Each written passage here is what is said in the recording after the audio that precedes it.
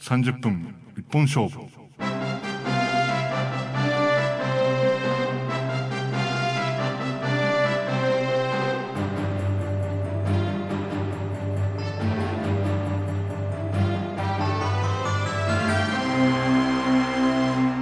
仕事に動いた時に星野さんは言ってることをとてもよく分かってくれて、全面協力で、じゃあ1ヶ月間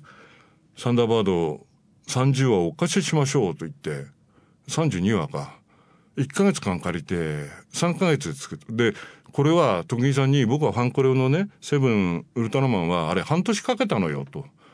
はあ、そんなにかけたんだみたいな。でそれでね、60万で島田さんに聞いたら、徳間も60万だって言ってんのよ、ムックがみたいな。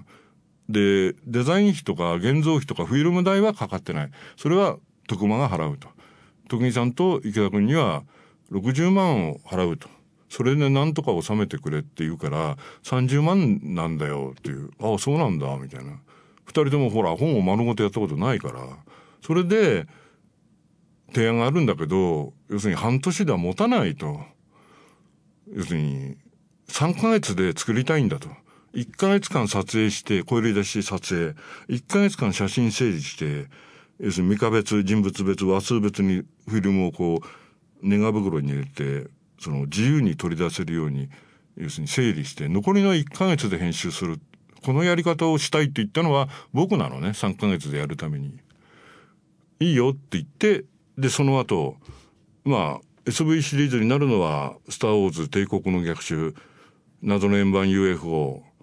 これは設定がね1980年だから意地でも1980年に出したいって言って1980年に出版したんだよね。でスペース1999、ワンダーウーマン、仮面ライダー1話から13話だよね。ゴジラ1954、ゴジラ1984、大魔神大英特撮の世界、京都に3日間、取材のために竹内さんと僕と成海城さんで向かってね、泊まり込みながらやって、でスタートレックマガジン123で4年間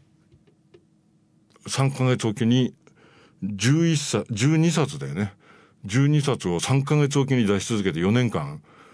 テレビランドの編集部で続行したのね。で要するに毎月10万入るようになったわけだよね。でもそれだけじゃなくて、テレビランド編集部っていうのは実はカラーグラフって絵本を出してたのね。16ページ立ての大判の厚い紙で作った絵本ですよ。でそれのどうせいるんだからカラーグラフもやってみないって言うんで、いいですよって言って、それは、3ヶ月に1冊ずつ、これもね3ヶ月もかかってなかったと思うけどね、ロボットはっちゃん、ゴーグル5、東映漫画祭り、仮面ライダーブラック、ジライアを、でところがこれ16ページだったけど30万もらえたのね。これはラッキーだった。要するに毎月10万ずつ来るわけね、3ヶ月でやれば。まあ12、3冊作ったよね。と同時にワンパックっていうね、入門百科みたいなのを出してたのね。でそれはそのスターウォーズ帝国の逆襲、サンダーバード、あと 2,3 冊何か作ったよね、忘れちゃったけどね。でこれはだいたい1冊50万ぐらいで、まあサンダーバードはね逆にローマンアルバムというかね SV の時にフィルムストーリーというか各話400字ぐらいで書いたんだけど、それは駒澤大学の SF 同好会の連中にアルバイトをさせようっていうんで、佐々木聡とか斉藤良一、中村明宏、柴田大輔、まあ、5、6人ね、駒のそばのホテルを3日取ってもらって、もうともかくそこに布団敷きっぱなしにして机を置いて、1本あげたら5,000円みたいな。ダメなんだよね、慣れてない。いや、わかんないわけよ、俺らの狙いが。だからしょうがない。もう、まあでも俺は直したけど払ったけどね。いや、そのたち銭になればいいじゃないですか。で、それで、彼らに任せた。斉藤良一に任せた。僕の1学年下のね。で、彼は結局、徳間書店のロマンアルバムの、宮崎駿作品のロマンアルバムの編集者になったよね。今でもやってるもんね、斉藤良一は。で彼らがやって、だから一冊丸ごとやったから50万はそのアルバイト料じゃないよね、構成費としても一発のフリー編集者としてやってたと。で、あとはね、テレビランドの本誌記事もやってよ、みたいな。どうせいるんだから、SV で毎日いいんだから。で、やってよって言って、俺が担当したのは、仮面ライダーブラック、試写会にも行ったよね、東映の。すごいリアルな怪人で、で、河村英二の音楽も良くてね、なんか、菊池さんの音楽もいいけど、なんかいいな、これ、みたいな。ゼクロスもやりました。で、宇宙刑事ギャバンもね、シャリバンはやらなかったんだけど、ギャバンは、もうともかく、その内部使いは全部やりましたよね。ギルドランから、宇宙怪人の内部使いを、で、それをカラーで海田裕二さんに頼みに行ってね、50枚ぐらい書いてもらったんじゃないかな。付録で、宇宙刑事ギャバン、なんとか付録、内部使い付録とか言って、宇宙刑事の、なんていうんですか、内部使いで、一森プロじゃなくて、これ東映じゃない。で、そういうのは講談社がゆっくりやるから、じゃあ、もうともかく一足早くやりましょうって言って、東映の許諾をもらって、だから、企画者104だよね、あの頃は。内部使いみたいなことをやってたので、企画者104の横山さんに、こういうのでやるんでって言って、海田さんに、頑張って書けば、これが東映の公式設定になるから海田さん頼みますね、とか言って。だからギルドランとか素晴らしかったよね。宇宙円盤がほら、竜になるじゃないですか。で、中身はこうなっていると、目が覚めるようなブラシのイラストでね、海田くん上手くなったなみたいな。それで、その海田さんのね、久保宗男さんとか、増尾、さんとかね、大阪の芸大の人たちでね、がみんなで同居して、西荻窪のずーっと向こうに、駅から5分ぐらい歩いたところに、なんかイラスト長屋みたいになってんだよね。で、そこで、板橋優子さんもいたんじゃなかったかな。で、それで、だから僕らは、要するに池田さんたちが安く受けるから、原稿料がこんなに安いんだって僕らは随分言われたのよ。でも、そいつらの打ち合わせを横でアニメージャーなんかでやってると、例えばさ、このガンダムのページやってよ、みたいな。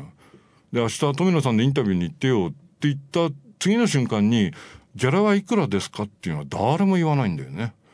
だからその後になって、じゃあ8000円とか言う、あれは8000円なんですかみたいな。だから、要するにね、俺たちは契約書なんて結ばないから、じゃあやろうと言った瞬間に一冊いくらなんですか、あるいはアニメージュの特集記事でこれはいくらなんですか、僕は大河原邦夫デザインノート、スタジオの絵が先だよね。スタジオの絵デザインノート、引き受けてたのが失敗だったんだけどね、もう文庫一冊級だもん。それで、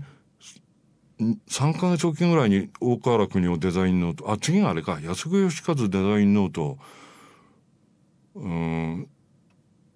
大河原邦夫デザインノート。それでもうこれは死ぬかと思った15万ですよ。で、アルバイトが2人ついて、1人が今角川の、なんかマーチャンダイジング部の偉い人になっちゃったり、辻総一君がね、オートバイでスタジオの上から床間に一晩のうちに3回バイクで原稿を持って往復してくれてね。で、安彦義和デザインノートが中村学さんだよね。いい意味か見つけたの。で、中村君の中の給料は、床間はアルバイトの給料っていうのはなんていうの？フリー編集者の人からは取らないんだよね。抜いて中村君に渡すわけじゃなくて、それは中村君の原稿料なわけね。それで大河原邦夫デザインノートは、町田智之さんがね、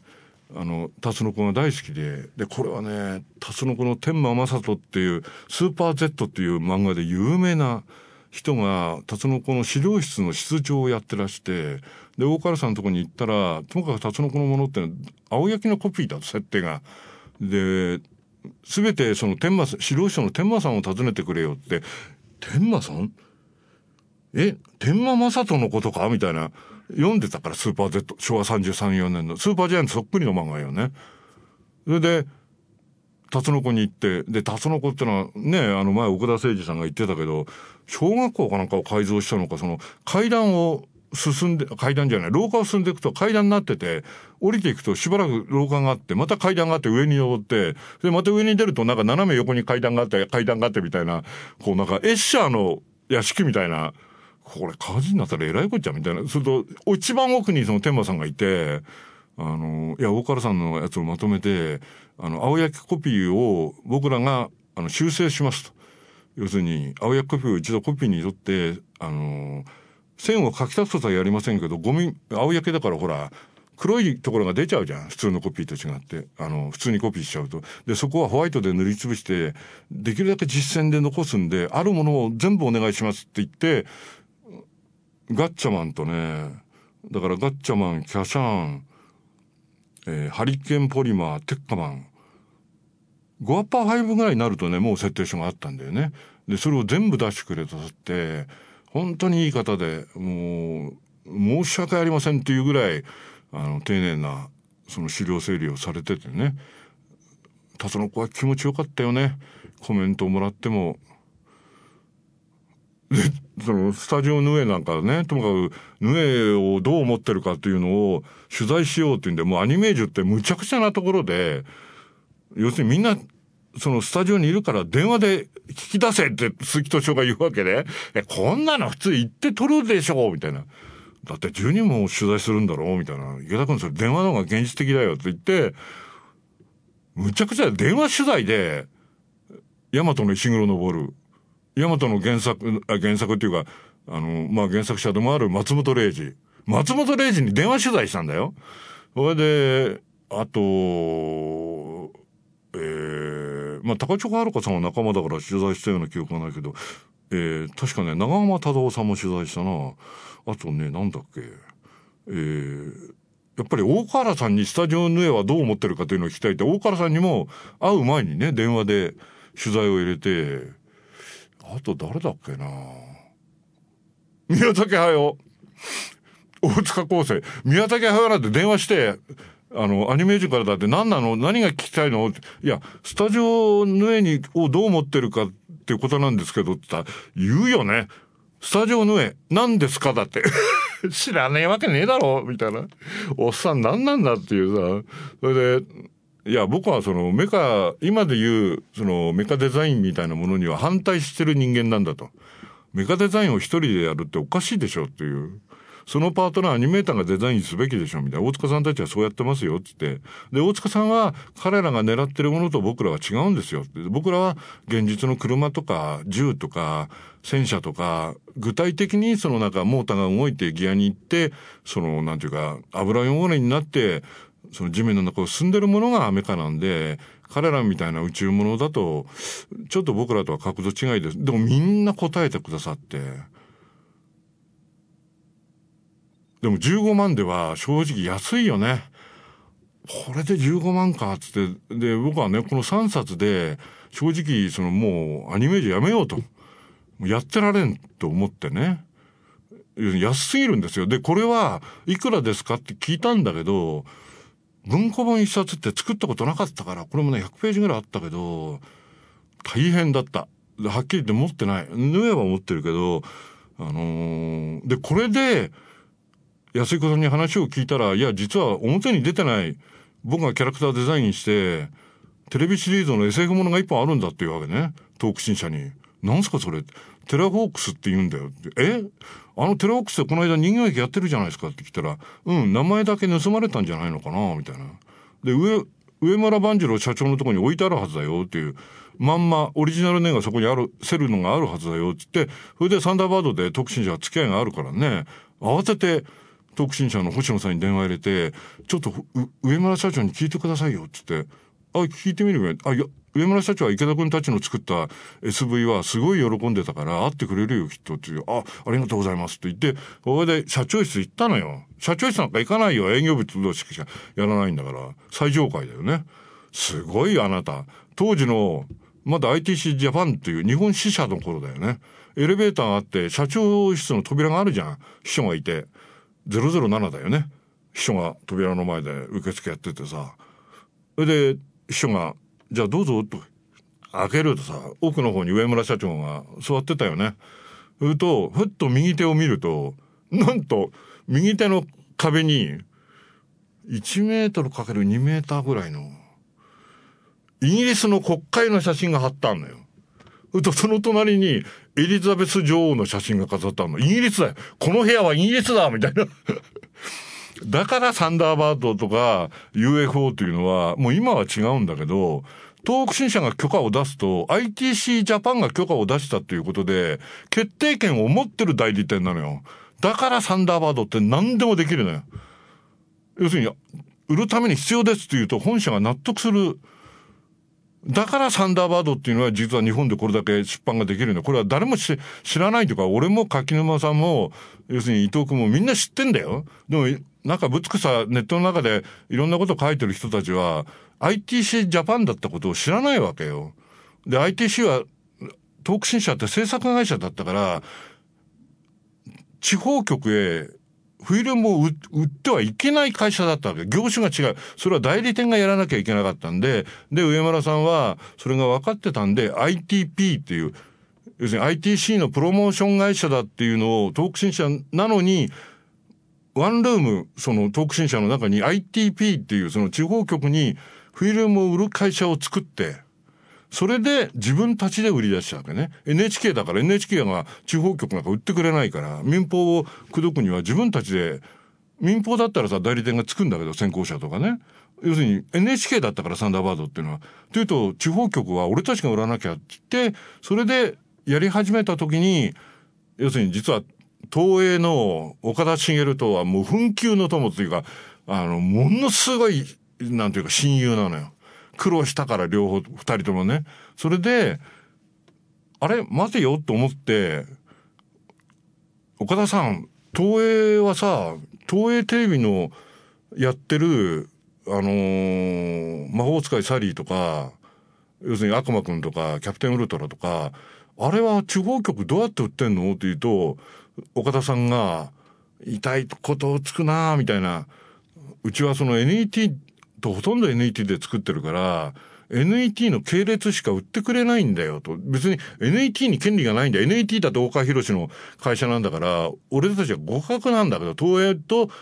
両方とも同じ社長を担いでるから、同じ五分五分の力なんだけど、放送局の方がなんとなしにその、決定権を持ってるような気がしてて、NET が全く地方局に売ることにやる気がないんだよっていう。売れてねえよっていうわけで、それで、だったら、うちが売ってあげるよって、うちがサンダーバード今ガンガン売ってるんだと言って、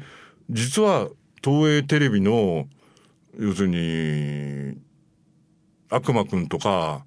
風小僧とか七色仮面とか、いっぱいあるじゃん。キャプテンウルトラとか、キーハンターとか。だからその話をやる頃は、昭和44年ぐらいだから、キーハンターがカラーかなるかになる寸前の頃だよね。だからほとんど第一期の平山さんがやった特撮ヒーローものっていうのは、上村さんが、それも、なんていうか、バイヤーリストっていうね、販売リストだよね、地方局に。で、これもありますと。これは我々が、東映の代理業務をやってて、我々に言ってくださいって言うから、実は品川倉庫に東北新社のフィルムがいっぱいあるわけね、16ミリが。今16ミリって使わないから、16ミリってずっと撮ってあるわけだよ、テレビ映画も含めて。で、そこを僕らが伊藤英明と一緒に、サンダーバードの写真があそこに眠ってるかもしれないっていうんで、品川倉庫を3日間掘り起こしたの。それで行った時に、ふっと目が左に行ったら、モノクロの東映テレビがバーッと壁一面。もう悪魔くんから、なんていうの？狼少年剣から、キーハンターモノクロ版みたいな16ミリが、ドワー何百本だよね。で、しかもなんか紐でくくった台本があって、ふっと見ると、キーハンターとか書いてあんの。で、しかも端っこの方になんか、妙に古い、フィルムがあるみたいに言って、こう見たら、東北新社が預かっているおてんば天使、横山ミステルのテレビ化第1号、実写だよ。昭和33年かなんかに。で、おてんば天使の主人公をやったのは、大橋巨泉の奥さんだよ。で、その生産会社はぶっ潰れちゃったわけよ。で、要するに東北新社が要するに地方局を売ってたわけ。っていうと、預かったフィルムだから、うちの決定で捨てられないって言って、で、そういうのが、ドワーってあるわけ。ないことになってるプリントがいっぱいあって、俺でもともかく、金田真澄と伊藤英明と僕は、これは、みたいな。これはなんかいろいろな問題を秘めてるねみたいな。でそれでね、まあそういう東映と特進社の関係だから、東映がロックアウトになった時にマジンガー Z とかあれの録音作業というのは東北新社でやったの。だからアニメーションの音響演出に東北新社の加藤聡とかさ、出崎小さんの作品とか、高畑勲さんのアルプスの少女ハイジがいわゆる外画系のディレクターがやってるみたいな、あれはなぜなのかっていうのは、あの頃要するにその人質に撮るわけよ、録音場所を。要するにだって絵を描いた、絵は外で作っても録音は要するにスタジオでやるしかなかったわけ。それで岡田さんが困って、いや上村君困ったよみたいな。そしたら上村さんが、うちもアニメの勉強がしたいと思ってたんだと、うちのディレクターたちにアニメの演出やらせてくれよみたいな、全部うちに来てくれよって。でそれでライディーンができるわけよ。アニメのスタジオを作りたくてしょうがなくて、一時期は秋田に作ったんだから、上村万次郎はアニメスタジオでもやっぱり1年間うまく回らなくて解散するんだけど、だから実は東映動画のマジンガーの後だから、マジンガー Z から2年ぐらいだよね、グレートマジンガー、みたいデビルマンとかね、ミクロイド S とか、だからあの時期のロボット変身ブームのアニメパートっていうのは実は東北新社のディレクターたちがやってんのね。でそこでアニメを経験してお願いしたいと言ってガンバの冒険とかさ、ガンバの冒険も加藤聡だよね確か。宝島は別の方だったような気がするけど、もうすごいよね。そういうことも逆にアニメ史だけを追っかけてると、なんでここで東北新社が現れるんだっていうのは、それは岡田茂と上村万次郎の友情なんだよね。でそういうようにね、実は僕らはアルバイトでこのジャンルアニメとか特撮の本に関わったことは 2% ぐらいですよ。であと僕らに助かったのは小学館のコルタン文庫ってあるでしょ。僕は、パーマン、忍者ハットリくん、怪物くん、ダイナマンとやったんだけど、これはね80万なんですよ。暑いからね、経文社のみたいなやつコルタン文庫ってあるじゃない。一冊構成編集費が80万なんですよ。それで80万あれば、今まではそのなんていうの、僕の分担の30万の中のまあ10万ぐらい若い連中に払ってたんだけど、編集部から出してもらうってことはしなかったから、アニメージュだけですよ編集部が払ってくれたのは。テレビランドのものは僕が払ってたからね。80万あれば柴田大輔とか中村和成とか、もうライターになって5年目ぐらいになってたから営業力ないわけね。なんとなしに消極的にそうだよね。出版社に出版売り込むのは俺たちだけだ。俺と大沼だけだよね。でそれで要するにこいつらに30万渡そうと。でそれでフィルムブックっていうのが始まってね、小学館のテレビ組んだよね。あるいはその、学年誌、テレビ組がメインかな。でそこに熊沢さんっていうね、僕らとは本当に噴景の友で一緒によく遊んだ人で一緒に本も作ったけど、でその人が一緒にその小学館で僕と一緒にやった僕の後輩の柴田大輔とか、後輩ではないけど金田義則本のね同人誌を一緒にやった、なんつうかな、名前忘れちゃったね。そういうねフリーライターの人にポケモンのフィルムブックをね、じゃあ柴田君ポケモンやれよって言って、すごいよ、一冊60万かなんかですよ。でしかも熊沢さんはこれは印税にしてあげるよっていう。だから再販のたびにギャラが入ってくるわけね、功績だけじゃなくて。でそれはやっぱり小学館ぐらいのところっていうのは、その才能がある人には印税を出すのがベストだっていう考え方があるわけだって。あんだけの本作ってんだから、あんだけの漫画作っててみんな印税じゃない。でこのそのなんていうの、アニメのやつだけ印税じゃないっていうのはおかしいわけだよ経理的に。だからポケモンと柴田大輔がポケモンをやって、もう一人のその金田義則のやつをやってるそっちはドラえもんだよね。で僕らの時代はフィルムストーリーブックっていうのはあまり売れなかっったのね。売れなかったっていうか、小学館がその気にならなかった。実際は作ってたんだけど、実際は僕らの先輩の、メモリーバンクの渡引克美っていうね、元漫画王の、編集者で、東秀夫を育てた人ですよ。少年チャンピオンでね。2人と5人の担当だった方。で、その人が、ドラえもんのフィルムブックっていうのを初めて作って、その人がフィルムをトリミングして、画面の中でちっちゃいのび太とドラえもんみたいなのをこうやって、会話シーンでさ、例えば、ドラえもんが喋ってのび太が喋るっていうのが、左右の位置にいればいいんだけど、カットによっては、要するに左向きで喋ってるドラえもんが、後で、右向きに喋ってるのび太が、だから、顔を合わせないわけだよね、画面。要するに、フィルムの順番でやると。でもそれはおかしいって言って渡引さんが漫画の形で出すんだから、漫画王の編集者、チャンピオンの編集者だったから、これは順番逆にしますよと。漫画はそんなバカなね、フィルムのままだったらフィルムで見ればいいんだと。なんで漫画の形式にして吹き出しにしたんだと。漫画の整理に近寄らないとダメだと言って、フィルムブックを漫画のテクニックに切り替えたのは、広瀬和義っていうね、ファン投手の人が最初にアニメのフィルムブックってのは彼が作るんだけど、彼はフィルムのままなんですよ、サイズが。よりもしなければ、順番だって喋ってたら面と向かうべきなのに、順番がこうだからって言ってフィルムを守っちゃって、背中合わせに二人が喋ってるわけ。順番から言えばそうなのかよ。でもそれおかしいじゃないですか。で、漫画として読めるものを導入したのはその渡引克美っていう人が日本のアニメのフィルムブックの革命児なんですよ。でもこの人はね、本当に俺がって言わない人だから、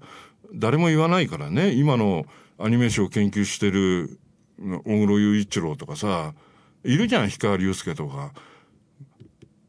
メモリーバンクの渡引克美さんに会ったこともないんだよ。取材にも行かないんだよ。日本のアニメのフィルムブックを大前進させた人。で、それってさ、アニメ誌やってねえってことだろ。フィルムだけやってんだもん。ばっかじゃないのっていう。俺たちはさ、子供の時駄菓子屋だったって、そのアニメの鉄腕アトムが映ってるさ、面子を手に入れて、ビデオなんてかけらもないよ。でもその面子の鉄腕アトムとさ、面子の鉄人でパンパンやりながらさ、それは横山先生の絵でアニメの絵じゃないよね。手塚先生の絵で。でも、鉄人のカラー面子ってのはすごいいいのよ。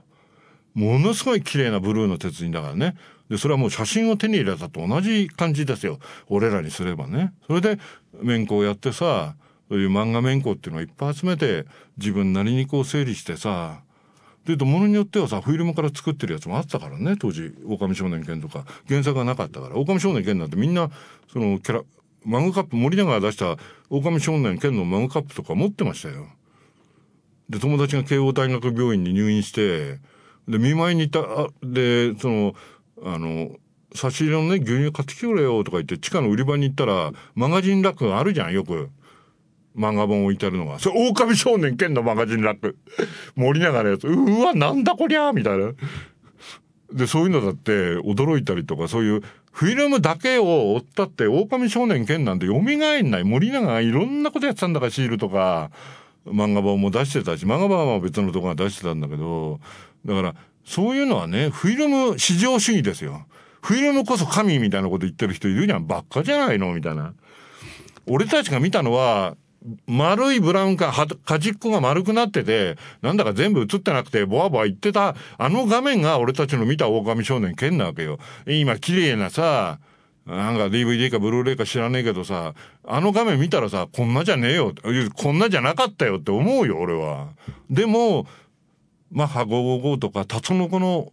紅三四郎のヒロインがどんなに綺麗だったか、もう当時から俺はカラーで見てたから、素晴らしいよ、紅三四郎って。全部吉田達夫がゲストのヒロインの、毎回困った女の子が、三四郎に助けを求めるって話だからね。毎回、もう日活に出てきた、フランス映画に出てきたような世界中のヒロインを助ける話なんだから。もう吉田達夫がどれだけ少女趣味っていうか、もう少女を描くパターンを持ってるかっていうのは、紅三四郎は今無料で見れるじゃん。なんか、ギャガだったかどこだか忘れたけど、どっかのチャンネルで無料で見れるんだよ、今。YouTube で。検索してみてさ、見てよ。紅三四郎ってアクションなんか見るのは2じゃない。紅三四郎はもうゲスト女優こそ名鑑なのよ。もう柿沼秀樹が昔 LD を作った時に、吉田達夫のその青焼きのやつに、もうホワイトで修正して、紅三四郎美女名鑑とか言ってたんですよ。あれこそは